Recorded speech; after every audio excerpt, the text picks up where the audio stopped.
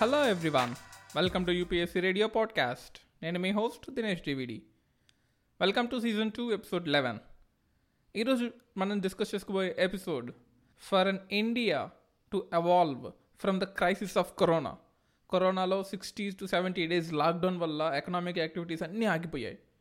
ఒక physical stimulus, ఒక extra energy, ఒక ఎక్స్ట్రా ఫ్యూయల్ ఉంటే తప్ప ఈ ఎకానమీ సైకిల్ రన్ అవ్వదు.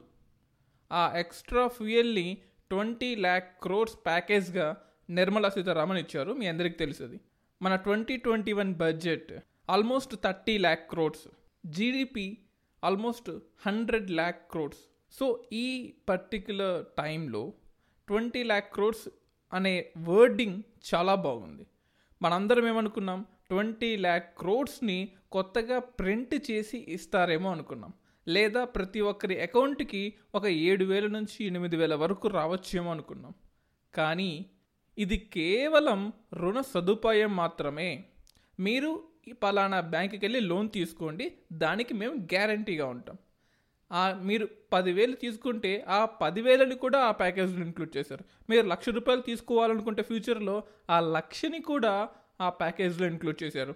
ఫర్ ఎగ్జాంపుల్ ఎంఎస్ఎంఈ లాంటి సెక్టర్స్ తీసుకుందాం, micro, small and medium enterprises. ఇన్ని రోజులు మనకు ఒక మారిటోరియం ఉండేది. మనం ₹1,00,00,000 అప్పు తీసుకుంటే దాన్ని 1 year వరకు లేదా 1.5 year వరకు, depending upon the encouragement of MSME, కొన్ని స్టేట్స్లో ఒక్కోలాగా, కొన్ని స్టేట్స్లో ఇంకోలాగా దాన్ని ట్రీట్ చేస్తూ మీరు సంవత్సరం లోపల కట్టండి, దాన్ని 2 సంవత్సరాల లోపల కట్టండి. దాని టైము కొంచెం ఎక్స్టెండ్ చేశారు. ఆ ఎక్స్టెండ్ చేసిన టైంలో తీసుకునే ఇన్పుట్ వాల్యూని కూడా ఆ 20 lakh crores ప్యాకేజ్లో ఇంక్లూడ్ చేశారు. పేరుకేమో 20 lakh crores, ఆల్మోస్ట్ 20% ఆఫ్ జీడిపిని మార్కెట్లోకి మేము పంపు చేస్తున్నాము అని చెప్పేసి నిర్మలా సీతారామన్ చెప్పారు. కానీ బై డిఫాల్ట్ మనకు వచ్చేది కేవలం 3.3 నుంచి 3.5 లక్షల కోట్లు మాత్రమే. అది ఎలాగో ఈరోజు మనం చూద్దాం. మనకు ఈ ఎపిసోడ్ని కరోనా బడ్జెట్ అని ఎందుకుంటున్నానంటే, మనకు నార్మల్ టైంలో 30 lakh crores మన ఇండియన్ గవర్నమెంట్ బడ్జెట్ చేస్తుంది. అందులో 20 lakh crores అంటే ఆల్మోస్ట్ 70 to 75% ఆఫ్ ద మనీతో ఇప్పుడు మళ్ళీ ఇంకో బడ్జెట్ రూపంలో ఇచ్చింది కాబట్టి, ఇంకో స్టిమ్యులస్ రూపంలో ఇచ్చింది కాబట్టి దీన్ని కరోనా బడ్జెట్ అంటున్నాం. సో అసలు ఈ కరోనా బడ్జెట్లో కండిషన్స్ ఏంటి? ప్రతి ఒక్కదానికి #కండిషన్స్ అప్లై. మీరు నేను చెప్పిన కండిషన్స్ని ఫాలో అయితేనే మీకు అప్పు ఇప్పిస్తాను, లేదా మీరు తీసుకునే రుణాలకి నేను గ్యారంటీగా ఉంటాను. అంతే తప్ప మీరు నా రిఫార్మ్స్ను ఒప్పుకోకపోయినా మీకు మాత్రం లిక్విడ్ మనీ నేను ఇవ్వను. ఇది మన ప్యాకేజ్ యొక్క అసలు కథ. సో ఇప్పుడు ఈ ప్యాకేజ్ లోపలికి వెళ్ళి ఎలా డిస్ట్రిబ్యూట్ అయింది, మన చేతికి ఏమైనా డబ్బులు వస్తాయా? వెస్టర్న్ కంట్రీస్లో ఆల్మోస్ట్ ప్రతి ఒక్కరి అకౌంట్కి, అంటే యూఎస్ లాంటి కంట్రీస్, ఆల్రెడీ డెవలప్ అయిన కంట్రీస్లో కూడా ఎంప్లాయ్మెంట్ లేదు కాబట్టి వాళ్ళకి ఆల్మోస్ట్ $200 to $300 అక్కడ సిటిజన్స్కి బ్యాంకులో వేస్తుంది. అఫ్కోర్స్ అన్ని స్టేట్స్ కాకపోవచ్చు, కొన్ని మోస్ట్ ఎఫెక్టెడ్ స్టేట్స్లో గవర్నర్స్ మాత్రమే ఇలా చేస్తున్నారు. కానీ ఇండియా లాంటి కంట్రీలో ఎకనామిక్ యాక్టివిటీ చూడండి, మనది ఎక్స్పోర్ట్ ఓరియంటెడ్ కంట్రీ కాదు. అమెరికా లాంటి కంట్రీ అనుకోండి, ఒక దేశంలో ప్రొడక్షన్ ఉంటుంది. ఫర్ ఎగ్జాంపుల్ యాపిల్ తీసుకుందాం, చైనాలో ప్రొడక్షన్ యూనిట్ ఉంది, ఇండియాలో కన్జంప్షన్ ఉంది. దానిలో వచ్చిన ప్రాఫిట్ని అమెరికా వాళ్ళు తీసుకుంటారు. అందువల్ల అమెరికాలో లాక్డౌన్ ఉన్నప్పటికీ కూడా అమెరికాలో పెద్ద ఎఫెక్ట్ కాకపోవచ్చు. కానీ ఇండియా అలా కాదు. ఇండియా అనేది కన్జంప్షన్ బేస్డ్ ఎకానమీ. మనం ప్రొడ్యూస్ చేసుకున్నది మనమే తిని డబ్బులు సంపాదించుకునే ఎకానమీ. సో రిసోర్సెస్ మన దగ్గరే ఉన్నాయి, ప్రొడక్షన్ మన దగ్గరే ఉంది, దాన్ని వాల్యూ ఎడిషన్ చేసుకొని మన జీడిపిని ఇంక్రీజ్ చేసుకునే కంట్రీ మంది కాబట్టి ఇక్కడ ప్రొడక్షన్ ఆగిపోయింది, కన్జంప్షన్ ఆగిపోయింది. ఇటువంటి కంట్రీకి యుఎస్లో ఇచ్చిన $300 కన్నా దానికి డబుల్ $600 ఇస్తే తప్ప మనం బతకలేని కండిషన్లో ఉన్న టైంలో కేవలం 3.5 లక్షల కోట్లు మాత్రమే సెంట్రల్ గవర్నమెంట్ ఫిజికల్ స్టిమ్యులస్ రూపంలో, క్యాష్ రూపంలో ఇస్తుంది. మిగతాదంతా కూడా రుణ సదుపాయం. మీరు బ్యాంకుకి వెళ్ళి లోన్ తీసుకోండి, దానికి మేము గ్యారంటీ ఉంటాం. లోన్ తీసుకున్న ప్రజలు ఖచ్చితంగా బ్యాంకుకి ఈ రోజు కాకపోతే వచ్చే సంవత్సరమైనా దాన్ని తీరుస్తారు. దానికి సెంట్రల్ గవర్నమెంట్ ఇచ్చే హెల్ప్ ఏంటి? కేవలం సెక్యూరిటీగా మాత్రమే సెంట్రల్ గవర్నమెంట్ పనిచేస్తుంది. ఇదంతా, ఈ స్టిమ్యులస్ ప్యాకేజ్ అంతా కూడా March 26, 2020 స్టార్ట్ అయింది. ప్రపంచం మొత్తం లాక్డౌన్ స్టార్ట్ అయిన రోజు ఇంకా అందరికీ అర్థమైపోయింది, ఇంకా ప్రొడక్షన్ యూనిట్స్ ఉండవు, మ్యానుఫ్యాక్చరింగ్ ఉండదు, కన్జంప్షన్ ఉండదు, డిమాండ్ ఉండదు, బయ్యర్ సెల్లర్ ఎవరూ ఉండరు. సో ఈ టైంలో ఎకానమీ రన్ అవ్వాలంటే అంతో ఎంతో ఫిజికల్ స్టిమ్యులస్ నేను ఇవ్వాల్సిందే. అలా 1.7 lakh crores అంటే 0.85% ఆఫ్ ద జీడిపి ప్రధానమంత్రి గరీబ్ కళ్యాణ్ యోజన అనే స్కీమ్తో ఇచ్చింది. ఇందులో front loading of Pradhan Mantri Kisan funds అంటే ఆల్రెడీ కిసాన్ ఫండ్స్ రూపంలో ఇవ్వాల్సిన డబ్బుని ఈ స్కీమ్ పేరుతో ఇస్తుంది. ఈ March 26, 2020 ప్రవేశపెట్టిన ప్రధానమంత్రి గరీబ్ కళ్యాణ్ యోజన స్కీమ్లో ఆల్రెడీ కిసాన్ సమ్మాన్ నిధిలో ఇవ్వాల్సిన డబ్బుల్ని కూడా ఇంక్లూడ్ చేసి 17,380 crores ఆల్రెడీ ఇచ్చేశారు. ఈ 20 lakh crore ప్యాకేజ్లో ఈ 17,000 crores ఇంక్లూడ్ అయిపోయింది. అంటే బై డిఫాల్ట్ కరోనా వచ్చినా రాకపోయినా రావాల్సిన అమౌంట్ కరోనా వల్ల ఈ 20 lakh ప్యాకేజ్లో ఇంక్లూడ్ చేసి ఇస్తున్నట్టు చెప్పారు. అలాగే building and other construction workers welfare cess fund, cess amount అంటే మనం ఇల్లు కట్టేటప్పుడు సెస్ రూపంలో సెంట్రల్ గవర్నమెంట్కి ఇచ్చేయాలి. దాని మీద స్టేట్ గవర్నమెంట్కి హక్కు ఉండదు. కేవలం అంటే ఈ పర్టికులర్ 31,000 కోట్లు ఏదైతే ఉందో కన్స్ట్రక్షన్ వర్కర్ల కోసమే వాడాలి. కానీ ఇది నిజం కాదు. ఎందుకంటే ఈ 31,000 కోట్లని కేవలం కన్స్ట్రక్షన్ వర్కర్స్ కోసమే వాడుతున్నారా? సెంట్రల్ గవర్నమెంట్ ఏమనింది? మైగ్రెంట్ లేబర్స్ ఉన్నారు, ఇండియాలో ఉండే అర్బన్ ఏరియాస్ నుంచి రూరల్ ఏరియాస్కి రివర్స్ మైగ్రేషన్లో వెళ్తున్న వాళ్ళందరూ కూడా ఎన్నో ఇబ్బందులు పడుతున్నారు. వాళ్ళందరి కోసం 3,000 కోట్లు ఖర్చు చేస్తున్నాము అని ప్రౌడ్గా ప్రధానమంత్రి at the same time Nirmala Sitharaman చెప్పారు. కానీ మీకు వచ్చింది 31,000 కోట్లు కదా సెస్ రూపంలో. సెస్ అంటే మీరు కలెక్ట్ చేసిన మనీని ఆ పర్పస్ కోసమే వాడాలి.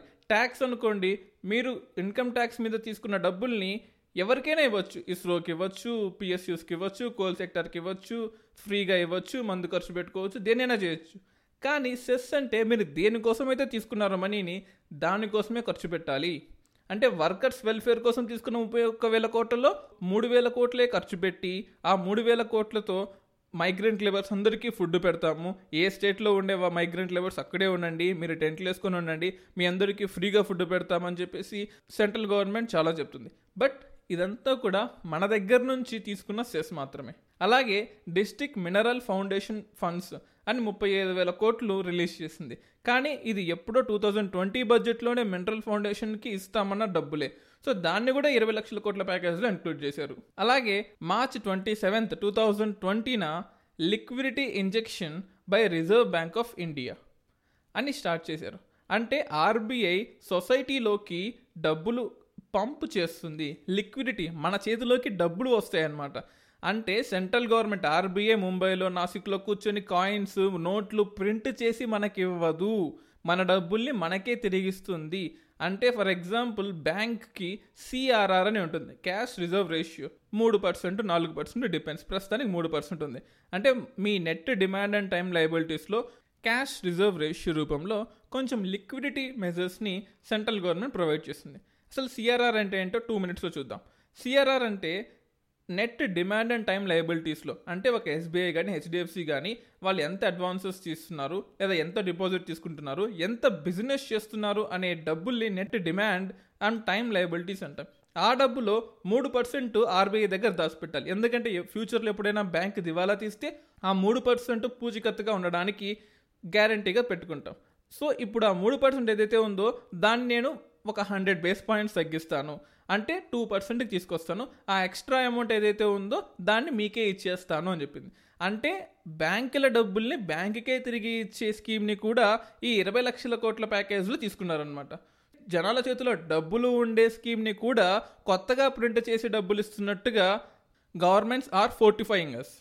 April 17న ఇలాగే రెపో రేట్ని తగ్గించి తక్కువ వడ్డీకే ప్రజలకి రుణాలు ఇచ్చే సదుపాయాన్ని ఆర్బీఐ ప్రొవైడ్ చేసింది. సో ఆల్మోస్ట్ ఒక 50,000 కోట్లు జనాల దగ్గర ఎక్కువ డబ్బులు ఉండే అవకాశం ఉంటుంది. అంటే ఈ డబ్బుల్ని మీకోసం సెంట్రల్ గవర్నమెంట్ ఇవ్వదు లేదా స్టేట్ గవర్నమెంట్స్ ఇవ్వదు, ఈ డబ్బుల్ని మీరే కట్టుకోవాలి.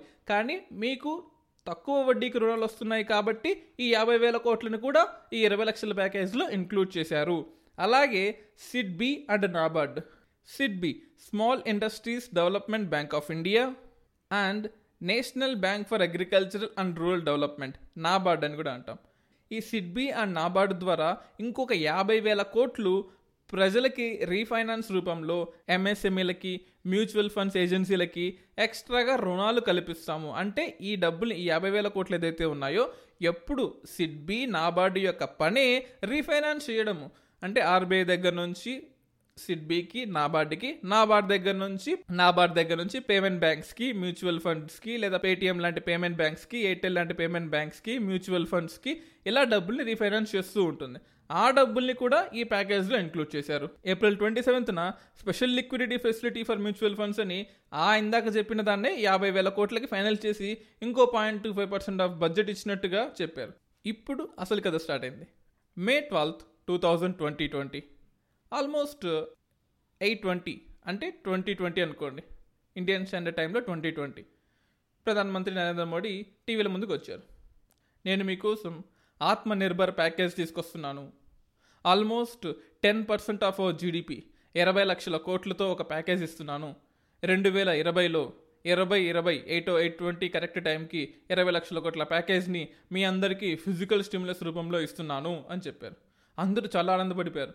స్టాక్ మార్కెట్స్ అన్ని ఒక్కసారిగా బుల్లిష్ అయిపోయాయి. ప్రతి ఒక్క షేర్ ప్రాఫిట్స్లో రన్ అయిపోయింది. దాని తర్వాత May 13th, 2020 Nirmala Sitharaman media ముందుకు వచ్చారు.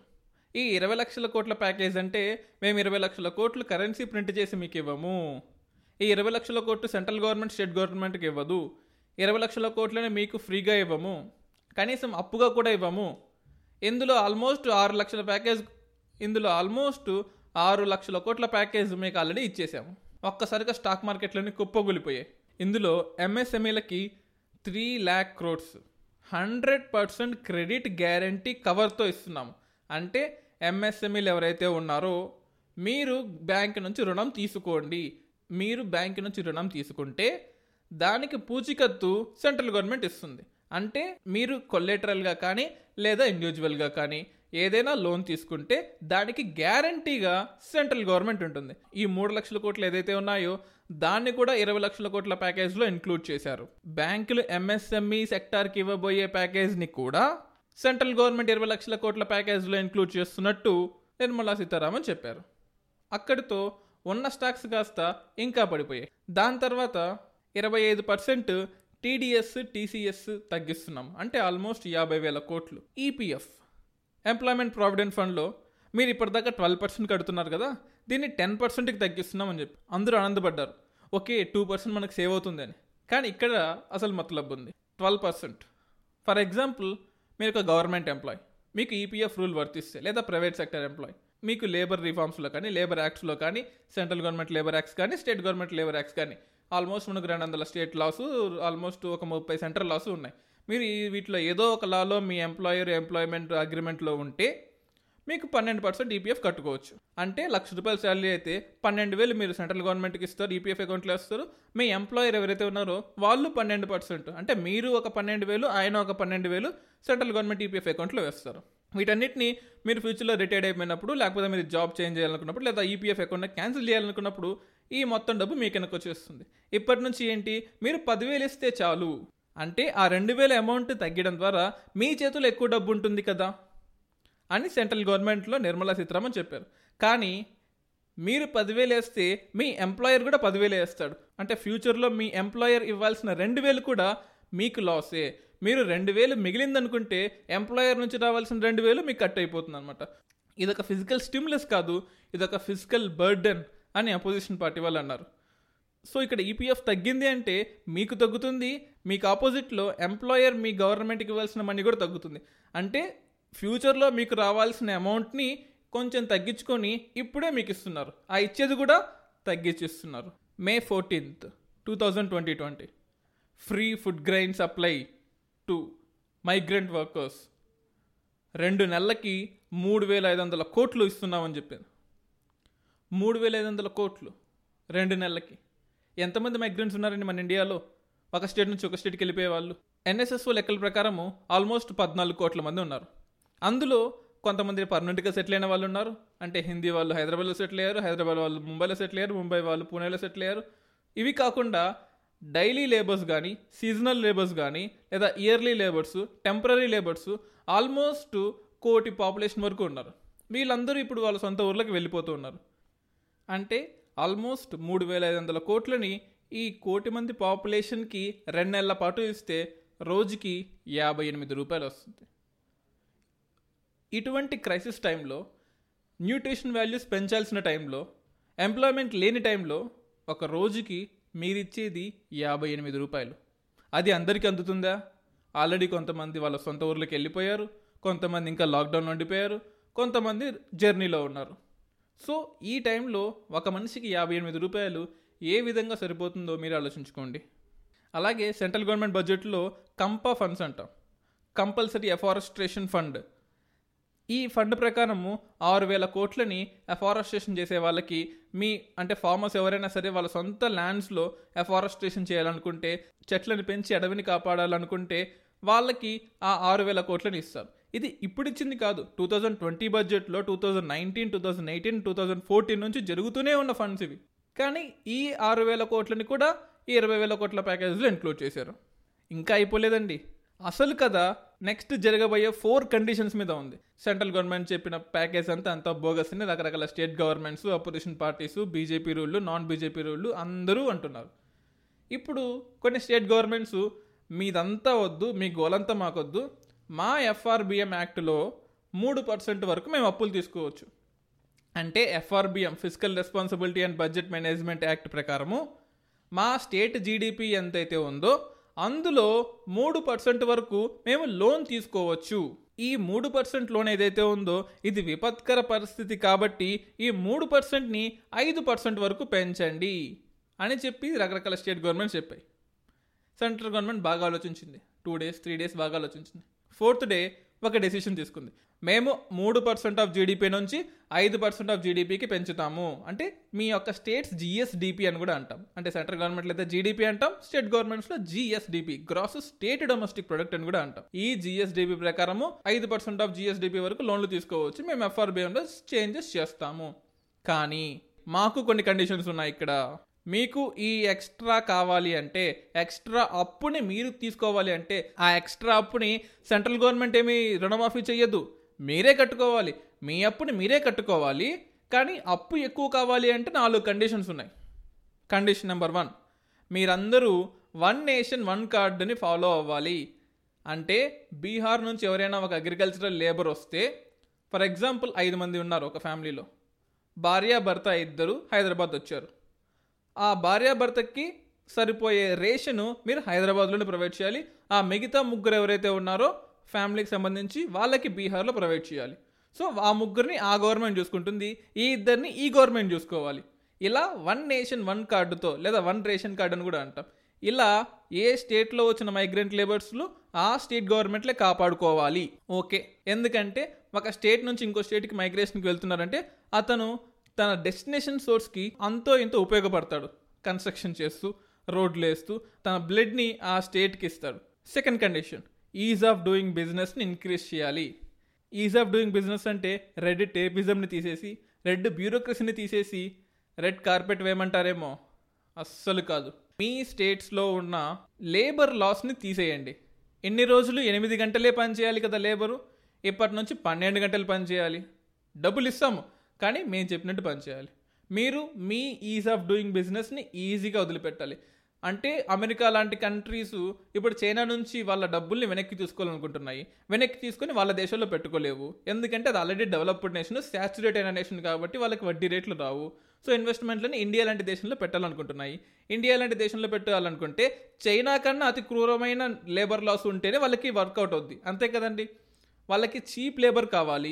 చీప్ లేబర్ కావాలంటే చైనా కన్నా చీప్ లేబర్ వియట్నాము, బంగ్లాదేశ్లో ఉంది. వాళ్ళని మనం అట్రాక్ట్ చేయాలంటే చైనా, వియట్నాం, బంగ్లాదేశ్ల కన్నా హార్ష్ లేబర్ లాస్ ఉంటేనే ఈ క్యాపిటలిస్ట్ కంట్రీస్, క్యాపిటలిస్ట్ కంపెనీస్కి యూజ్ అవుతుంది. సో మనం కూడా అటువంటి లేబర్ లాస్ని ఇంప్లిమెంట్ చేసుకుంటూ మనం కూడా 8 గంటల నుంచి 12 గంటలకి ఈజ్ ఆఫ్ డూయింగ్ బిజినెస్లో జాబ్ సెక్యూరిటీని తీసేయాలి. వాళ్ళకి సోషల్ సెక్యూరిటీ స్కీమ్స్ వర్తించకూడదు, వాళ్ళకి జీతాలు తగ్గించినా సరే ఎవరు అడగకూడదు, వాళ్ళకి హ్యూమన్ రైట్స్ ఉండవు. ఇటువంటి కేసెస్ అన్నిటిని మీరు ఒప్పుకుంటే మీకు ఇంకో 0.5% ఆఫ్ జీడిపి అప్పులో తీసుకోవచ్చు. Third condition, electricity sector reforms. ఈ ఎలక్ట్రిసిటీ రిఫార్మ్స్ మీద ఆల్రెడీ ఒక పాడ్కాస్ట్ చేశాను, డ్రాఫ్ట్ ఎలక్ట్రిసిటీ అమెండ్మెంట్ బిల్ అని. సీజన్ 2లో ఎపిసోడ్ 8 మీద ఒక complete 10 minutes draft electricity amendment bill మీద ఒక పాడ్కాస్ట్ చేశాను, దయచేసి అది వినండి. ఫోర్త్ కండిషన్, అర్బన్ లోకల్ బాడీస్లో సెల్ఫ్ రిలయన్స్ ఉండాలి. ఇది మంచిదే, ఏ ఒక్క అర్బన్ లోకల్ బాడీ తన రెవెన్యూస్ని తనే జనరేట్ చేసుకోవాలి. బాండ్స్ రూపంలో జనరేట్ చేసుకుంటే మంచిది. కానీ ట్యాక్స్ రూపంలో జనరేట్ చేసుకోవాలంటే ఇప్పటి నుంచి అంటే వాటర్ ట్యాక్స్ పెంచండి, సేల్స్ ట్యాక్స్ పెంచండి, కార్పొరేషన్ ట్యాక్స్ పెంచండి, ఎలక్ట్రిసిటీ ట్యాక్స్ పెంచండి, ప్రాపర్టీ ట్యాక్స్ పెంచండి, అన్ని ట్యాక్సుల్ని పెంచి రెవెన్యూస్ మీరే జనరేట్ చేసుకోండి. ఈ 4 కండిషన్స్లో ఏ 3 కండిషన్స్ మీరు ఒప్పుకున్నా మీకు 5% ఆఫ్ జిఎస్డిపి వరకు మీరు మీ లోన్లు తీసుకోవచ్చు. తర్వాత ఆ లోన్లను మీరే కట్టుకోవాలి, మాకు సంబంధం లేదు. అంటే ఆర్బీఐ నుంచి మీరు లోన్లు తీసుకోవాలనుకుంటే పర్మిషను మేము ఇస్తాము. ఆ పర్మిషన్ కావాలంటే ఈ కండిషన్స్ మీరు ఒప్పుకోవాలి. చూడండి, ఆర్బీఐ నుంచి సెంట్రల్ గవర్నమెంట్ ఈ 2020 బడ్జెట్ ప్రకారము 7.8 లక్షల కోట్లు తీసుకోవచ్చు. కానీ ఆర్బీఐ మీరు కష్టకాలంలో ఉన్నారు కాబట్టి ఇంకో 4,20,000 కోట్లు తీసుకొని మొత్తం 12 లక్షల కోట్లు అప్పు తీసుకోండి మా దగ్గర నుంచి ఆర్బీఐ సెంట్రల్ గవర్నమెంట్కి ఇచ్చేస్తుంది. ఆర్బీఐ సెంట్రల్ గవర్నమెంట్కి ఇస్తే తప్పులేదు, కానీ అదే ఆర్బీఐ స్టేట్ గవర్నమెంట్కి ఇవ్వాలంటే ఈ 4 కండిషన్లు వర్తిస్తాయి.